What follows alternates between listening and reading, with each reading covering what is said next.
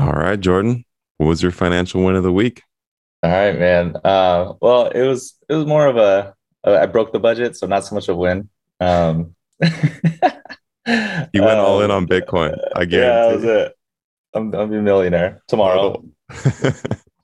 and then and then I lose it all the next day. End of podcast. No, so yeah, we didn't meet up 2 weeks ago because I went to Solvang with the girlfriend. It's like wine country and stuff, and kind of how I was deciding to do things was, be pretty frugal through the week so that when you do things like that, you can just kind of splurge and have fun and budgeted it out a certain amount of money.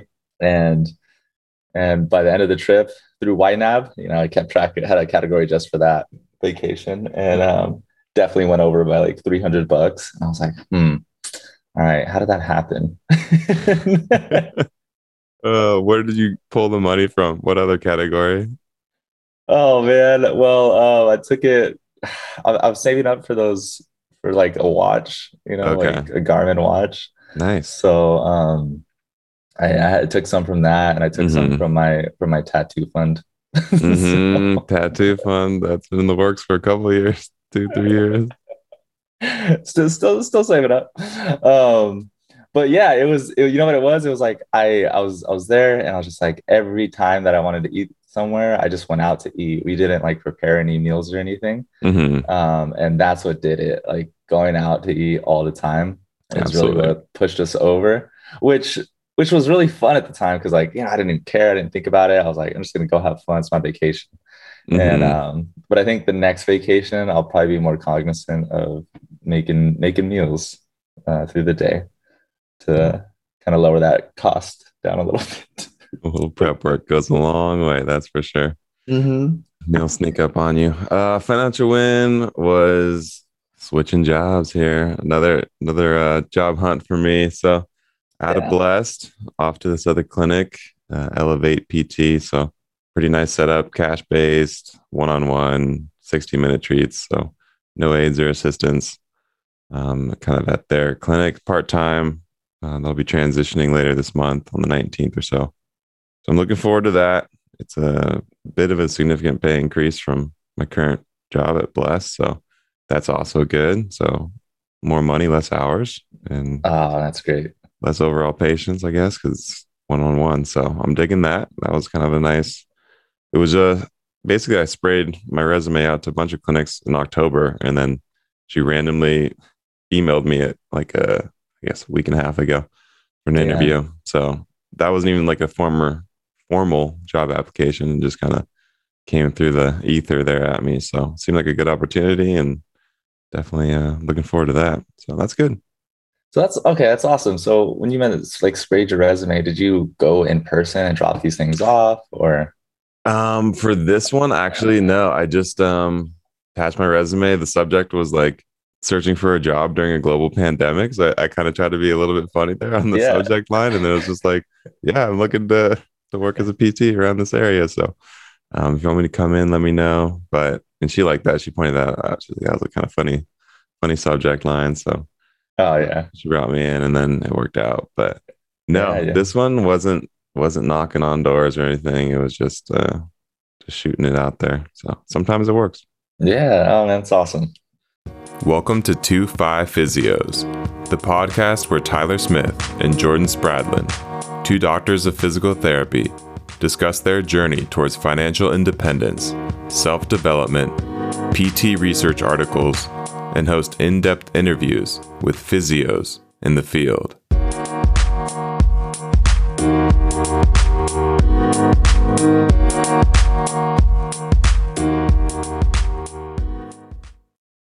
All right, we're going to do a quick, maybe like 25, 30-minute episode on.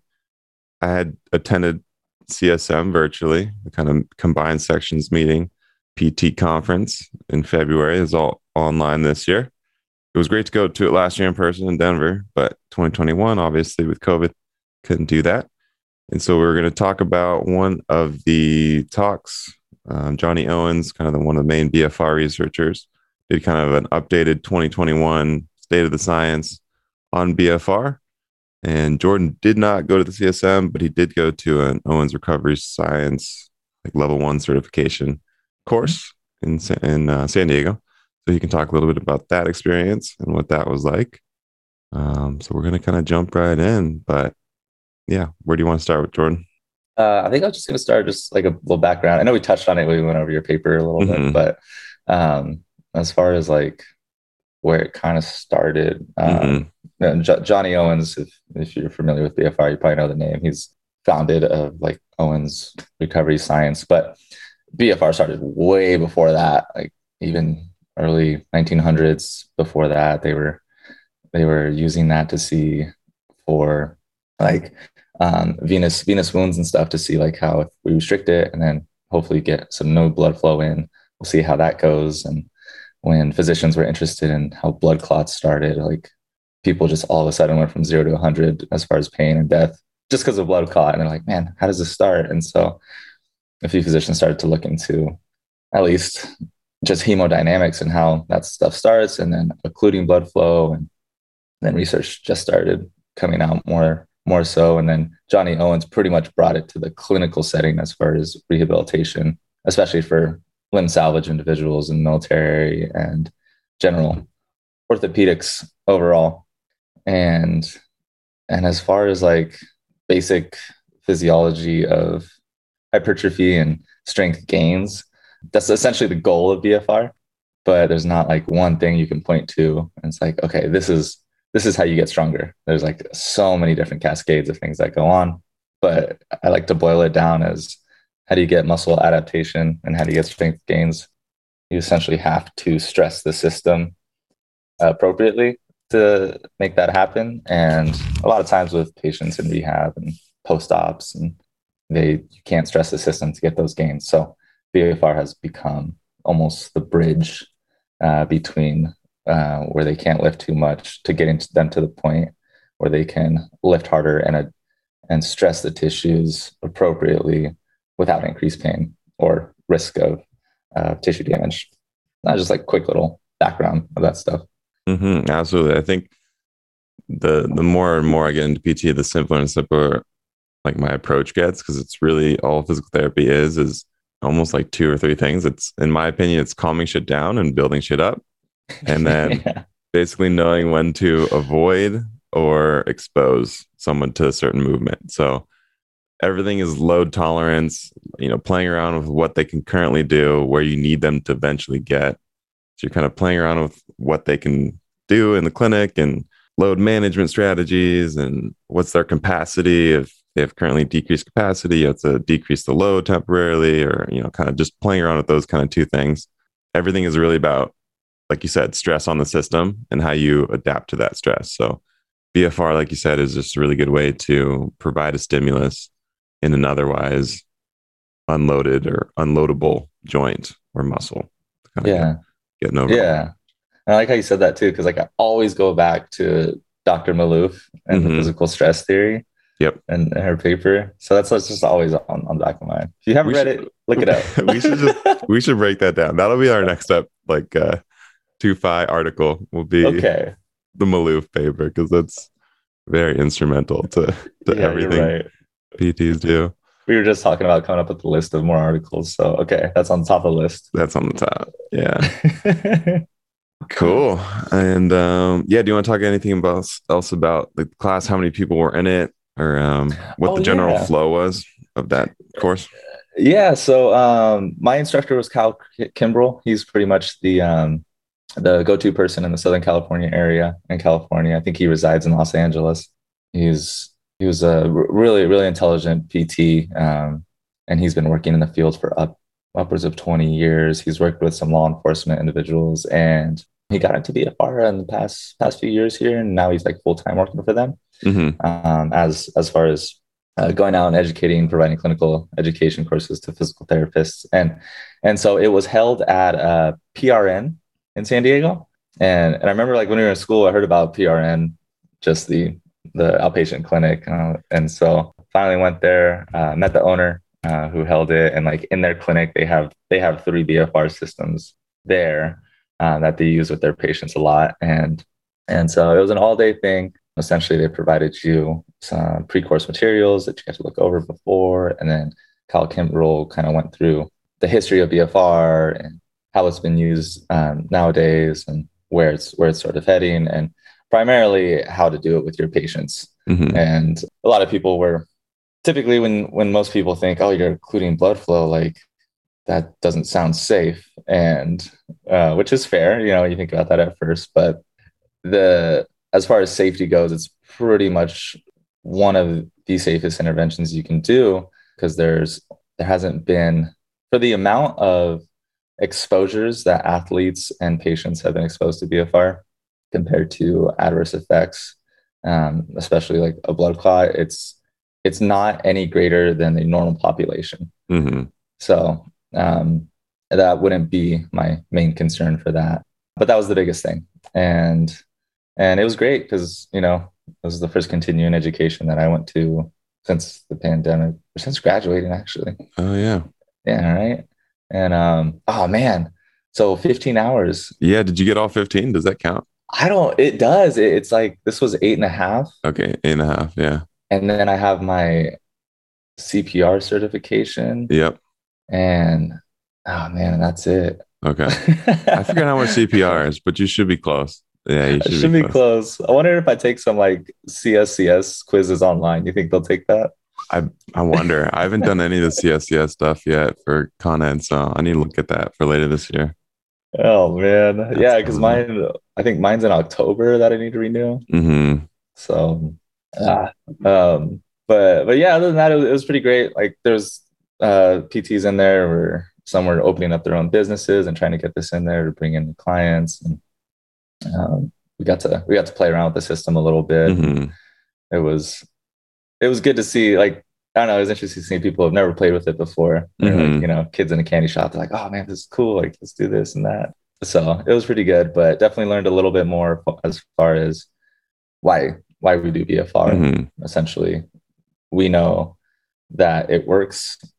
We don't necessarily know all of the specific mechanisms, but we have Mm-hmm. good idea as far as that it does actually elicit muscle adaptations without really putting our patient in danger of damaging tissue. So that's something to probably talk about a little bit later, is like tissue damage, because we had an interesting conversation in my clinic as far as should your patients feel sore the next day after doing a BFR. Yeah. So yeah, actually, I'll run down that rabbit hole right now. Yeah. I'm curious. I was like, for me and for you, I'm sure, like we have good experience lifting general resistance training, and we know that there needs to be tissue damage in order for there to be rebuilding. Mm-hmm. And when there is tissue damage, like you're going to release certain like intracellular metabolites that will elicit muscle recovery and muscle protein synthesis based on that tissue damage, which you can only get if you stress the system hard enough. Because if you're just lifting 2 pounds and that's like 5% of your 1 rep max, you're not going to get that like cascade of metabolic changes to elicit gains. So when we were doing BFR, I was like, I know we're only doing some of the parameters is you only want to do about 30% of the individual's 1 rep max, which we can talk about because it's hard to determine someone's 1 rep max if they're just coming off post-op. Can't do it. Mm-hmm. So there's a couple strategies that I was exposed to and in the course. And I was like, but just me thinking, when I have someone on BFR, I personally, based on what I know as evidence and as far as like muscle adaptations, that I was thinking there should be some soreness. It's definitely not going to be as much as an individual who's doing high intensity training, or they're meeting the American College of Sports Medicine recommendations as far as greater than 70% of their 1 rep max to get hypertrophy changes. And so like when you do that, yeah, you're going to be really sore. There's going to be more muscle damage than there would be with 30%, even if there was BFR. So, because there are some PTs I was talking to where like there shouldn't be any, and I don't agree with that. And then because I'm like, well, I don't think you're stressing the system enough. But I understand as far as from BFR goes, you're not necessarily stressing the system mechanically, yes, as much as you would with high intensity training, but so you're manipulating in it more of metabolic, right? Right. So, but even still, I was like, I feel like there needs to be at least a little bit of muscle damage because in order to help elicit some of those cascade Hmm. systems. And I know we could talk about like the physiology a little bit more as far as an increase of hydrogen ions, but personally for me, I do not want them to be as sore as they would Hmm. if they did, 70%. Right. Right. I don't think that's going to be effective, but Hmm. personally, I expect there to be some muscle soreness Hmm. that even if it lasts for a few hours, great. Maybe a day at most for them, Yeah. maybe. But I still think there needs to be some because I was talking to Todd Schroeder at USC, who's an exercise physiologist who works with Johnny Owens. Hmm. And man, I'm gonna see if I can get him on the podcast because I dropped it with him when I was talking to him. I was like, "Hey, we Yeah. do this podcast, and if That's you awesome. want to come in, so I'm gonna I'll send that email after." Okay. But and I was talking to him about it, and even he was like, it's he looked at it as far as like I don't know, this guy's really smart. He looked at it as far as like Hmm. certain waves that they look at for muscle Mm. damage when they do like nerve conduction studies. Like Okay. Yeah. it's pretty typical. You'll see different type of waves if there is muscle damage. Right. And when he does the studies, he's like, we every time we do it, our patients report minimal soreness, which the way they defined it is they just did a 0 to 10 scale. And most of Okay. them said like 2 to 3 soreness. And they also looked at like as far as physiologically some of these like nerve conduction waves. But like it wasn't very specific for that. There's not necessarily like a yes or no for Hmm. that, but I think if you're a clinic owner and you want people to come back, you Yeah. don't want to totally like absolutely destroy them on day one Yeah. or two. So Yeah. You definitely um, want to ease them into it based on their training age, their training history, how much they've been experienced with lifting. I think killing them on day one is a good way to never see them again. So yeah. you gotta know that. um, but yeah, I don't know. I just went off on a tangent for that one. No, that's cool. That is very cool. So again, just the real basic background. I have kind of the slides from the Owens recovery or from the CSM, I guess, Johnny Owens talk. But the real basic background is that you're reducing arterial flow, you're blocking venous flow, and you could do BFR with either low load or no load. So usually 0 to 30%, 1 RM. And it's typically done with 30 reps to start and then 3 sets of 15. And you can do it both passively or with aerobic, like cycling or walking training as well for elderly patients. So that's like a real general setup.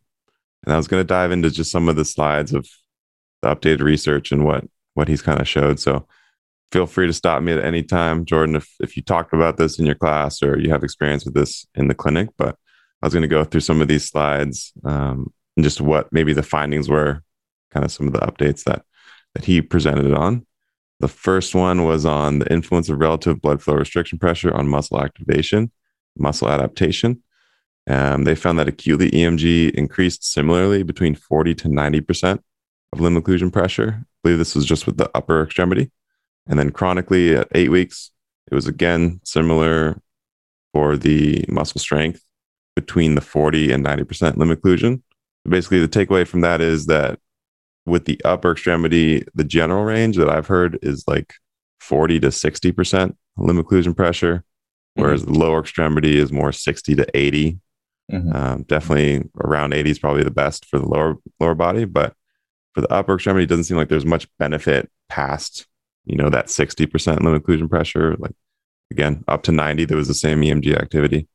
That was kind of interesting. You don't need to completely restrict, to the maximal degree to get.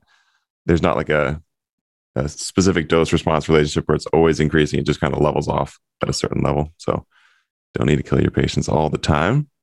But lower extremity, it seems like 80% is probably a little bit better method to go there. In 2021, there's been 32 now systematic reviews of BFR. So the stuff's increasing very fast. There's more and more studies every day kind of going on. And another interesting one was the effect of blood flow restriction versus heavy load strength training on muscle strength. Another systematic review and meta analysis, with the conclusion being that on the basis of the present meta analysis, low load BFR training and high load strength training appear to be equally effective in producing gains in maximal muscle strength in healthy adults. So the mean confidence interval slightly favors the high load training if you look at the actual graph, but it wasn't significant, like statistically significantly different. So Hmm. seems like, and I know I just listened to another podcast from Johnny Owens about that kind of latest finding of even between high load and low load BFR, there's not a huge difference in strength. It Hmm. may be favoring strength a tiny bit, but it's something to consider that even those strength gains now are kind of being almost equatable between the two. So Between the two. Okay. yeah. Yeah. So it's like, why not just do low load if it's more comfortable? And Hmm. okay. I think his biggest argument was you're not going to get, like you said, as much muscle damage. So if you're talking NFL, NHL, these kind of in-season professional athletes, Yeah. you can Hmm. throw in the BFR mid-season and not have that detrimental effect on performance because you're not getting that muscle protein breakdown as aggressively, Right. and your strength is almost equivocal. So it's not big enough to really throw their strength off in season, but Hmm. they can still train with reduced delayed damage after. So Yeah. And like on that, speaking of those athletes, did when you were at CSM, did you hear anything about like pre-conditioning, like pre-ischemic conditioning for performance enhancement with BFR? yes, they did talk about that. I'll probably get into that a little bit later down. They talk about doing Okay. ischemic preconditioning with swimming. And Okay. so I'll bring that up in 1 second. The next kind of Sweet. big update Johnny Allen was talking about was BFR and pain, the kind of the emerging pain research on tourniquets, and maybe the fact of BFR having a hypoalgesic effect, so kind of decreasing acutely the pain with. They looked at, I believe this was a pilot RCT on anterior knee pain, Caracas in 2018. So they're doing long arc quads at 80% of limb occlusion, and they found that a significant reduction in anterior knee pain in the BFR group immediately post exercise and lasted for at least 45 minutes. They assessed it with a shallow single leg squat, a deep single leg squat, and a step down test. The clinical implications that low load BFR exercise may be used to reduce pain and provide a window of opportunity for clinicians to optimally load painful tissues and joints. And I know Rosie was doing a study as well on, I think it was patellofemoral pain with BFR. I forget if he mentioned that last time we interviewed him, but Yeah, you did. And I was like, you know what? I'm gonna take that yeah, to my patient who I've been doing it with. right. Absolutely. So that's kind of interesting too. Then Johnny Owens has a slide about the changes in beta endorphin levels in response to aerobic and anaerobic exercise. Quote was during incremental graded exercise, beta endorphin levels increase when the anaerobic threshold has been exceeded or at the point of over proportionate increase in lactate. And BFR has been shown to, with exercise, has been shown to increase lactate production. So it's theorized that that hypoalgesic effect is coming from the lactate building up in the tissue, which then Hmm. triggers the beta endorphins, which has that pain relieving effect, Hmm. at least Hmm. for at least maybe 45 minutes or up to 24 hours is another kind of study that I've seen. So pretty interesting too. If you're trying to get patients that have pain, just to have that response as well, I think is another side benefit as well. So that's huge. No, yeah, it's absolutely. Yeah, and as far as like the preconditioning, like we were touching on it to see if a few PTs in the class were like, well, if I did maybe three exercises with BFR, would that improve their game if they went out and played basketball or if Mm, they went and run a 3K or something or mm-hmm. 5K. So that's something I was interested in too. I don't know what Johnny had to say about that, or at least CSM. Ischemic preconditioning. So here was some of the research he showed. This was Christian P. Chang, Josh Slides, and Jamie F. Burr, International Journal of Sport Physiology and Performance. It was titled Ischemic Preconditioning Improved Cycling Performance Despite a Nocebo Expectation. That's kind of interesting because the nocebo effect would be they knew that they had this tourniquet on, so they're all expecting to have worse cycle performance. And Mm-hmm. kind of despite that, they noticed an increase in their times. I think it was, let's see, the IPC protocol was 3 minutes on and 5 minutes off, and it was repeated, I think, 5 times for that one. And so they were just looking at their swim speed as far as that was going. I forget the distance on that one, Mhm. but kind of interesting to see, even with that like highly negative belief going into it, that they still did better. It was a Yeah. sub max and maximal swim test. Okay. Okay. Interesting. Yeah, it's cool. I mean, I think I would do it. I for sure would do it if I was about Hmm. to go run like a 5K or something. I'd probably do Hmm. some ischemic preconditioning Yeah, prior. get that 5K down. I love it. I guess for that study was four sets of 5 minutes at full occlusion. So Right. Hmm. other protocols I've seen is 5 minutes of occlusion, 3 minutes of deflation, and then you Hmm. repeat that 8 minute cycle 5 times. So a 40 minute pre-exercise bout of IPC. Yeah. And like in the clinic, it's your time is limited. So with something like Mm-hmm. that, I would even because I brought that up in the class and I was like, honestly, I'll probably do 5 minutes and maybe just rest Mm-hmm. a minute at most Right. and then go back at it again. And Kyle agreed, like that's what kind of what he does too. So when he works with patients. And so I don't think there's any detriment to that at all. Mm-hmm. And even when I was talking to Todd Schroeder last week, I was curious because as far as like time goes, I'm trying to get in as many exercises with my patients at once. Take some Right. time to set BFR up, Yep. take it off. You have to first have them lay supine and they need to be totally quiet so that you can get their like limb occlusion pressure. And and from like that, I even feel I get a little anxious just deflating it for a minute in Mm-hmm. between exercises because I'm like, all right, come on, let's go. We got to go. And so there's been a couple of people who I know can tolerate it very well. Mm-hmm. And so what I've done is I've actually set it to 15 minutes and I do not even give them a deflation period. Okay. And I just have them go through their 30 and 15 times three Mm-hmm. and then give them a 30-second break while it's still inflated and have them run right into their other exercise. And as far as like safety goes, I remember Mm-hmm. I asked Todd Schroeder about that, and he's like, "Oh yeah, there's plenty of research out there that talks about occluding for much longer than that, Okay. doing that, and also like people in surgery are occluded for Mm. up to 2 hours. That's kind of like Yeah. the goal is like 2 hours, and that's kind of their number. Right. Um, and so if they're able to do it for 2 hours and You're and talking they're 15 minutes. Yeah. 15, yeah, then you should be totally fine. But that's all your clinical judgment. Right. That makes Um, sense. That makes so if you sense. if you do want to try to get another exercise in, get the most for your money with Hmm. that, I that's what I would do. So Yeah. I think the IPC is, and this is in the Johnny Owens slides as well. I think it's probably most useful, not for performance necessarily, but for preventing disuse atrophy post surgical. So I think that's kind of where it first came about was post ACLR or something like that, just doing the ischemic preconditioning to prevent all the impending quad atrophy from muscle protein breakdown and muscle protein synthesis kind of equations being out of whack with the neuromuscular system after surgery. So I would generally do it probably more for that than as there's not as much evidence for performance as there is for preventing atrophy, I think is a fair statement. yeah, and what's cool about that is like I think because you're occluding and you're inflating and then you're Mm-hmm. deflating the cycle, and so you're essentially like increasing the volume in your tissues while it's inflated down there Mm-hmm. because you're not allowing venous return. Right. And so that essentially starts to push on all the mechanical receptors in your Mm-hmm. muscle tissues. So it pushes out on these cells, and it's like, hey, don't go anywhere. Mm-hmm. We still want you here. So and you're not even exercising. You're just Right. laying there. Right. So that's the one way to keep your muscle tissues without necessarily Mm-hmm. actually exercising if someone can't.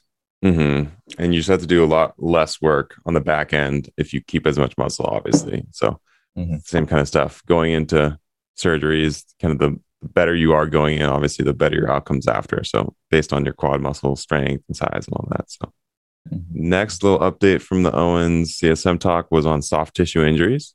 So this one was a good one because it came from USC. So I know you'd like this, Jordan. But they're looking at low load BFR with eccentric hamstring resistance training, having similar outcomes to high load traditional training. So they Mm-hmm. looked at the figure one is dude doing a Nord board eccentric hamstring exercise. And there was the result was group mean, single leg, vertical max. They're looking at BFR low load eccentric hamstring training.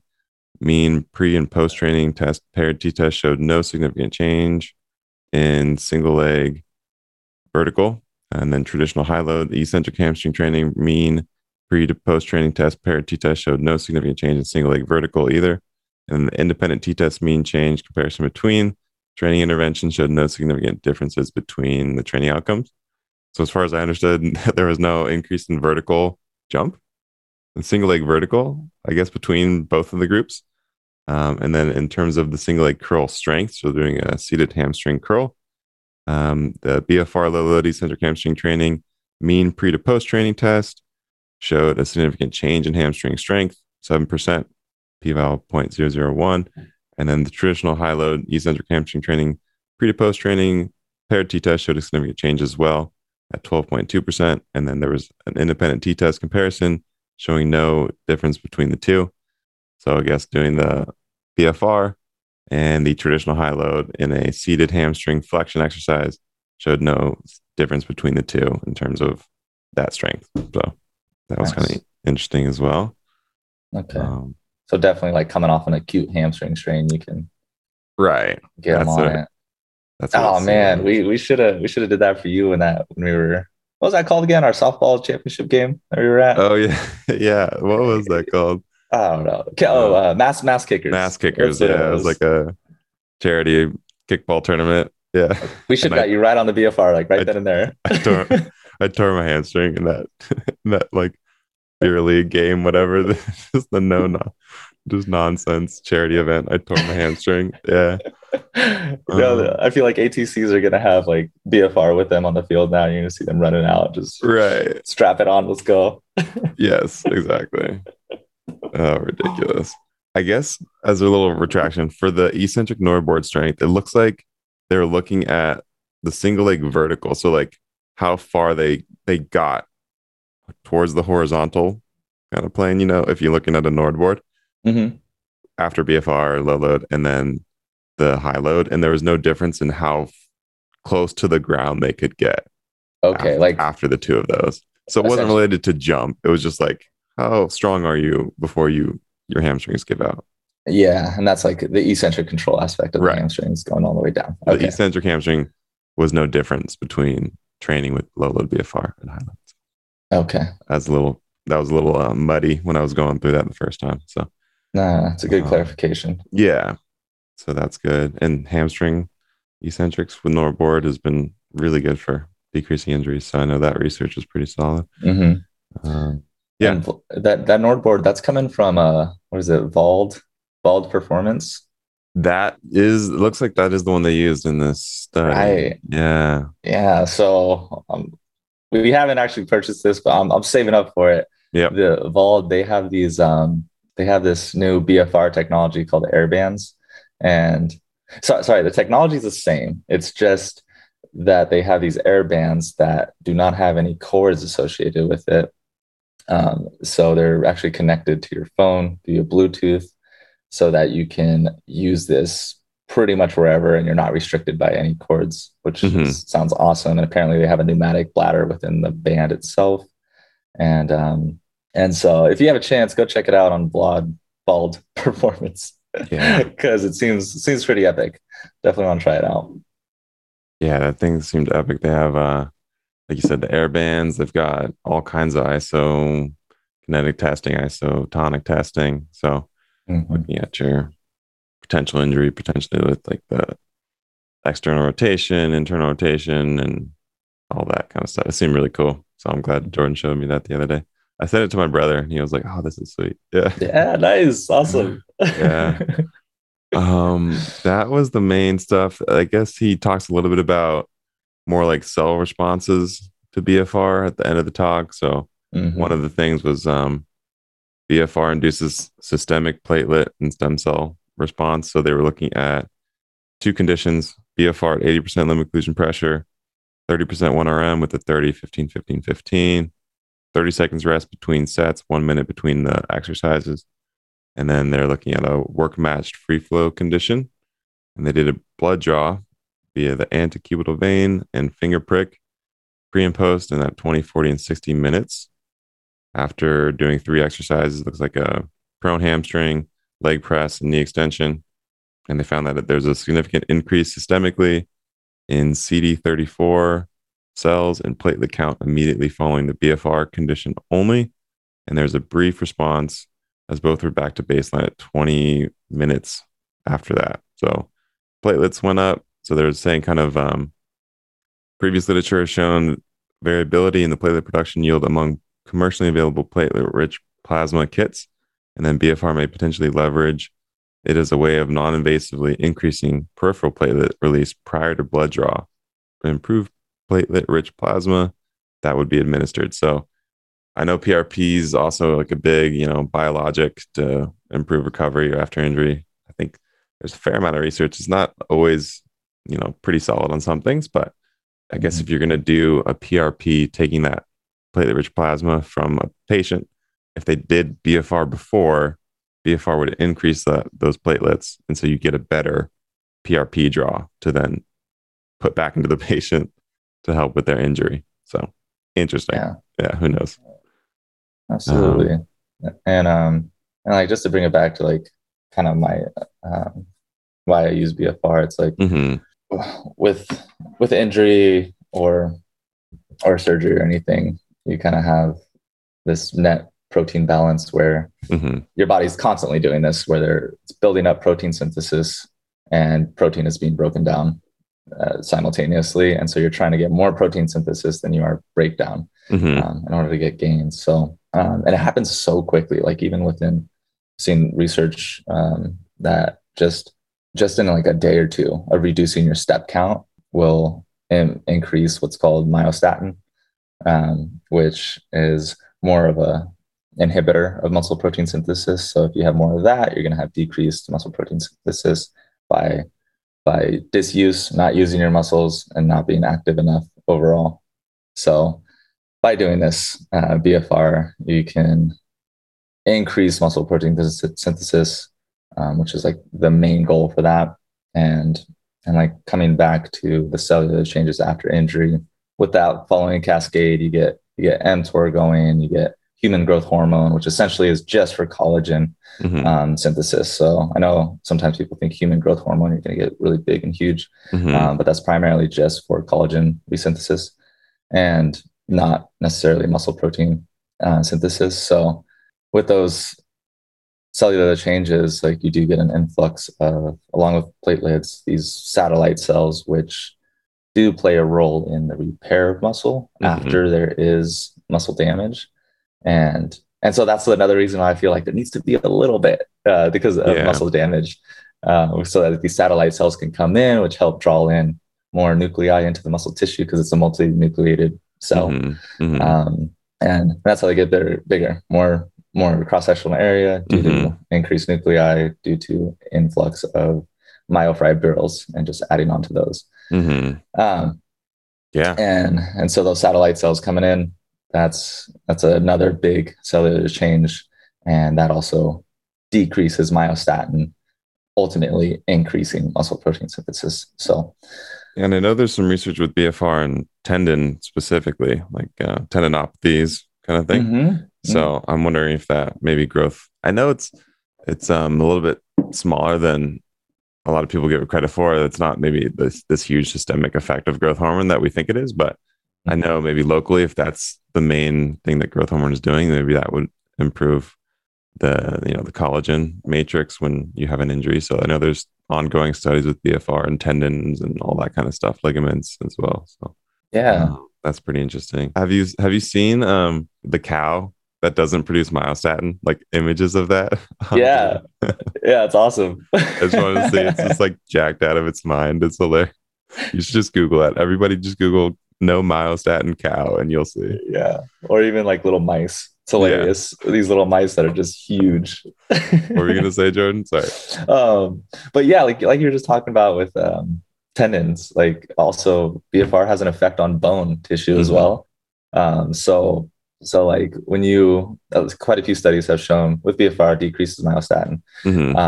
And also increases growth hormone, like we just talked about. Hmm. And a lot of the osteoblasts in bone cells have receptors for growth hormone. Mm. And so it seems to be more systematically related to that increase in lactate and hydrogen Hmm. ion production.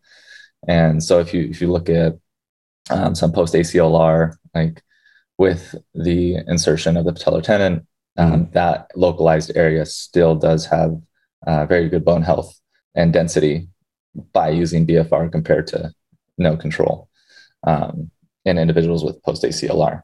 And they think it's probably from like more of a fluid pressure. When you're getting that occlusion, you get that increased volume, you're getting more Mm. interstitial fluid flow throughout the bone itself, Hmm. and also VEGF, which is Hmm. vascular endothelial growth Growth factor, factor. Yeah. which is a regulator of angiogenesis, Yeah. which New seems to be localized and new increase of new capillarity in blood arteries and cells. yeah. Very Yeah, cool. so that's another thing that I didn't really think about Hmm. to start, but yeah, bone is definitely affected with this too. I know. I need to reach out. I have a patient that's getting ACLR surgery this whatever the 7th. So in whatever 4 days, 3 days. And so I wanted to reach out to the doc to see if I could do.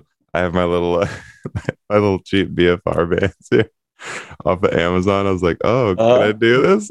I'm probably not even going to suggest it, but but I really want to. Like, part of me really wants to do it, but I don't have the surgeon's like contact information. But I have that, and I have NMES and stuff. Or it's like an mm-hmm. NMES tens combination unit. I don't really know. I've looked at the parameters, and it's kind of like a. It's not strictly NMES, but it's not like strictly a tens thing. Okay. It's what I got after my shoulder surgery, and it's locked. Like I can't change any of the settings. And Huh. I looked at the settings, and it's this like weird like NMES tens hybrid setting it currently has right now. But Okay. I was probably going to try to do that with him after, and then yeah, maybe use my little BFR band. So I need to contact the surgeon and see Dude. what their thoughts are. All that. Yeah, that's a great idea. If you could do it before and after, I even know better. that'd be huge. So I'll see Oh him on the man. 6th. That'll be cool. Well, brand new ACL, patellar bone, patellar tendon graft, Uh, PTD oh yeah. Okay. surgery. So Yeah, that would be good. Hopefully you can reduce some of that anterior knee pain that those guys tend to get. yeah, I'm a little bit worried. I told him about that, but he's not gonna have any hamstring contraindications to exercise. So that's kind of nice. But Mhm. yeah, so I'm excited about that. It's coming up this week. But yeah, that's the little bit of an update on the BFR research, some of the CSM and Owens Recovery Science talks with me and Jordan there.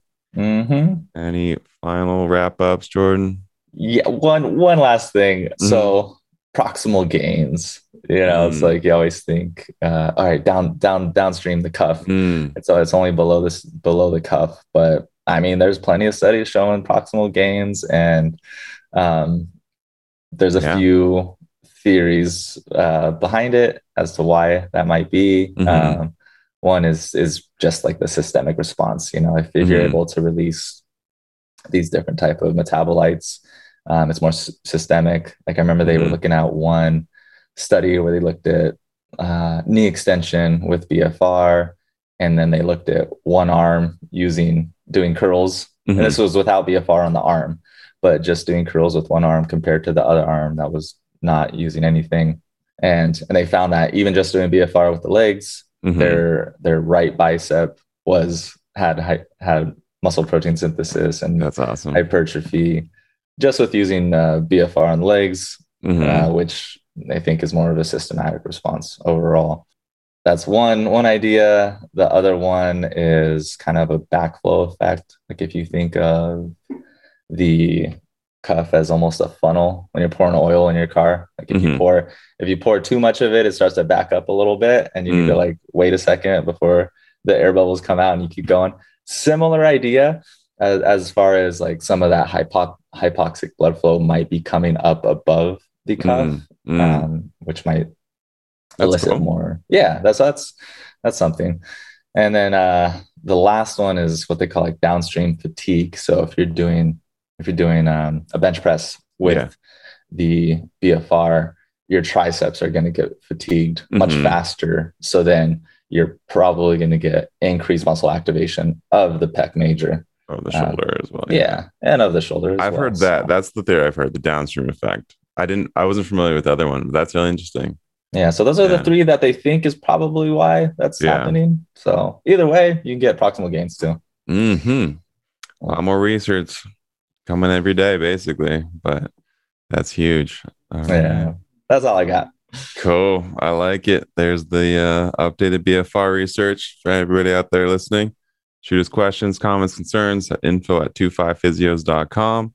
Catch us on our website, 25physios, and we'll bring you a probably financial related topic for the next solo episode. We'll kind of rotate solo with the financial and PT related research. All right. Thanks for listening to the 25 Physios podcast, where we bring the fire mindset to the physio lifestyle.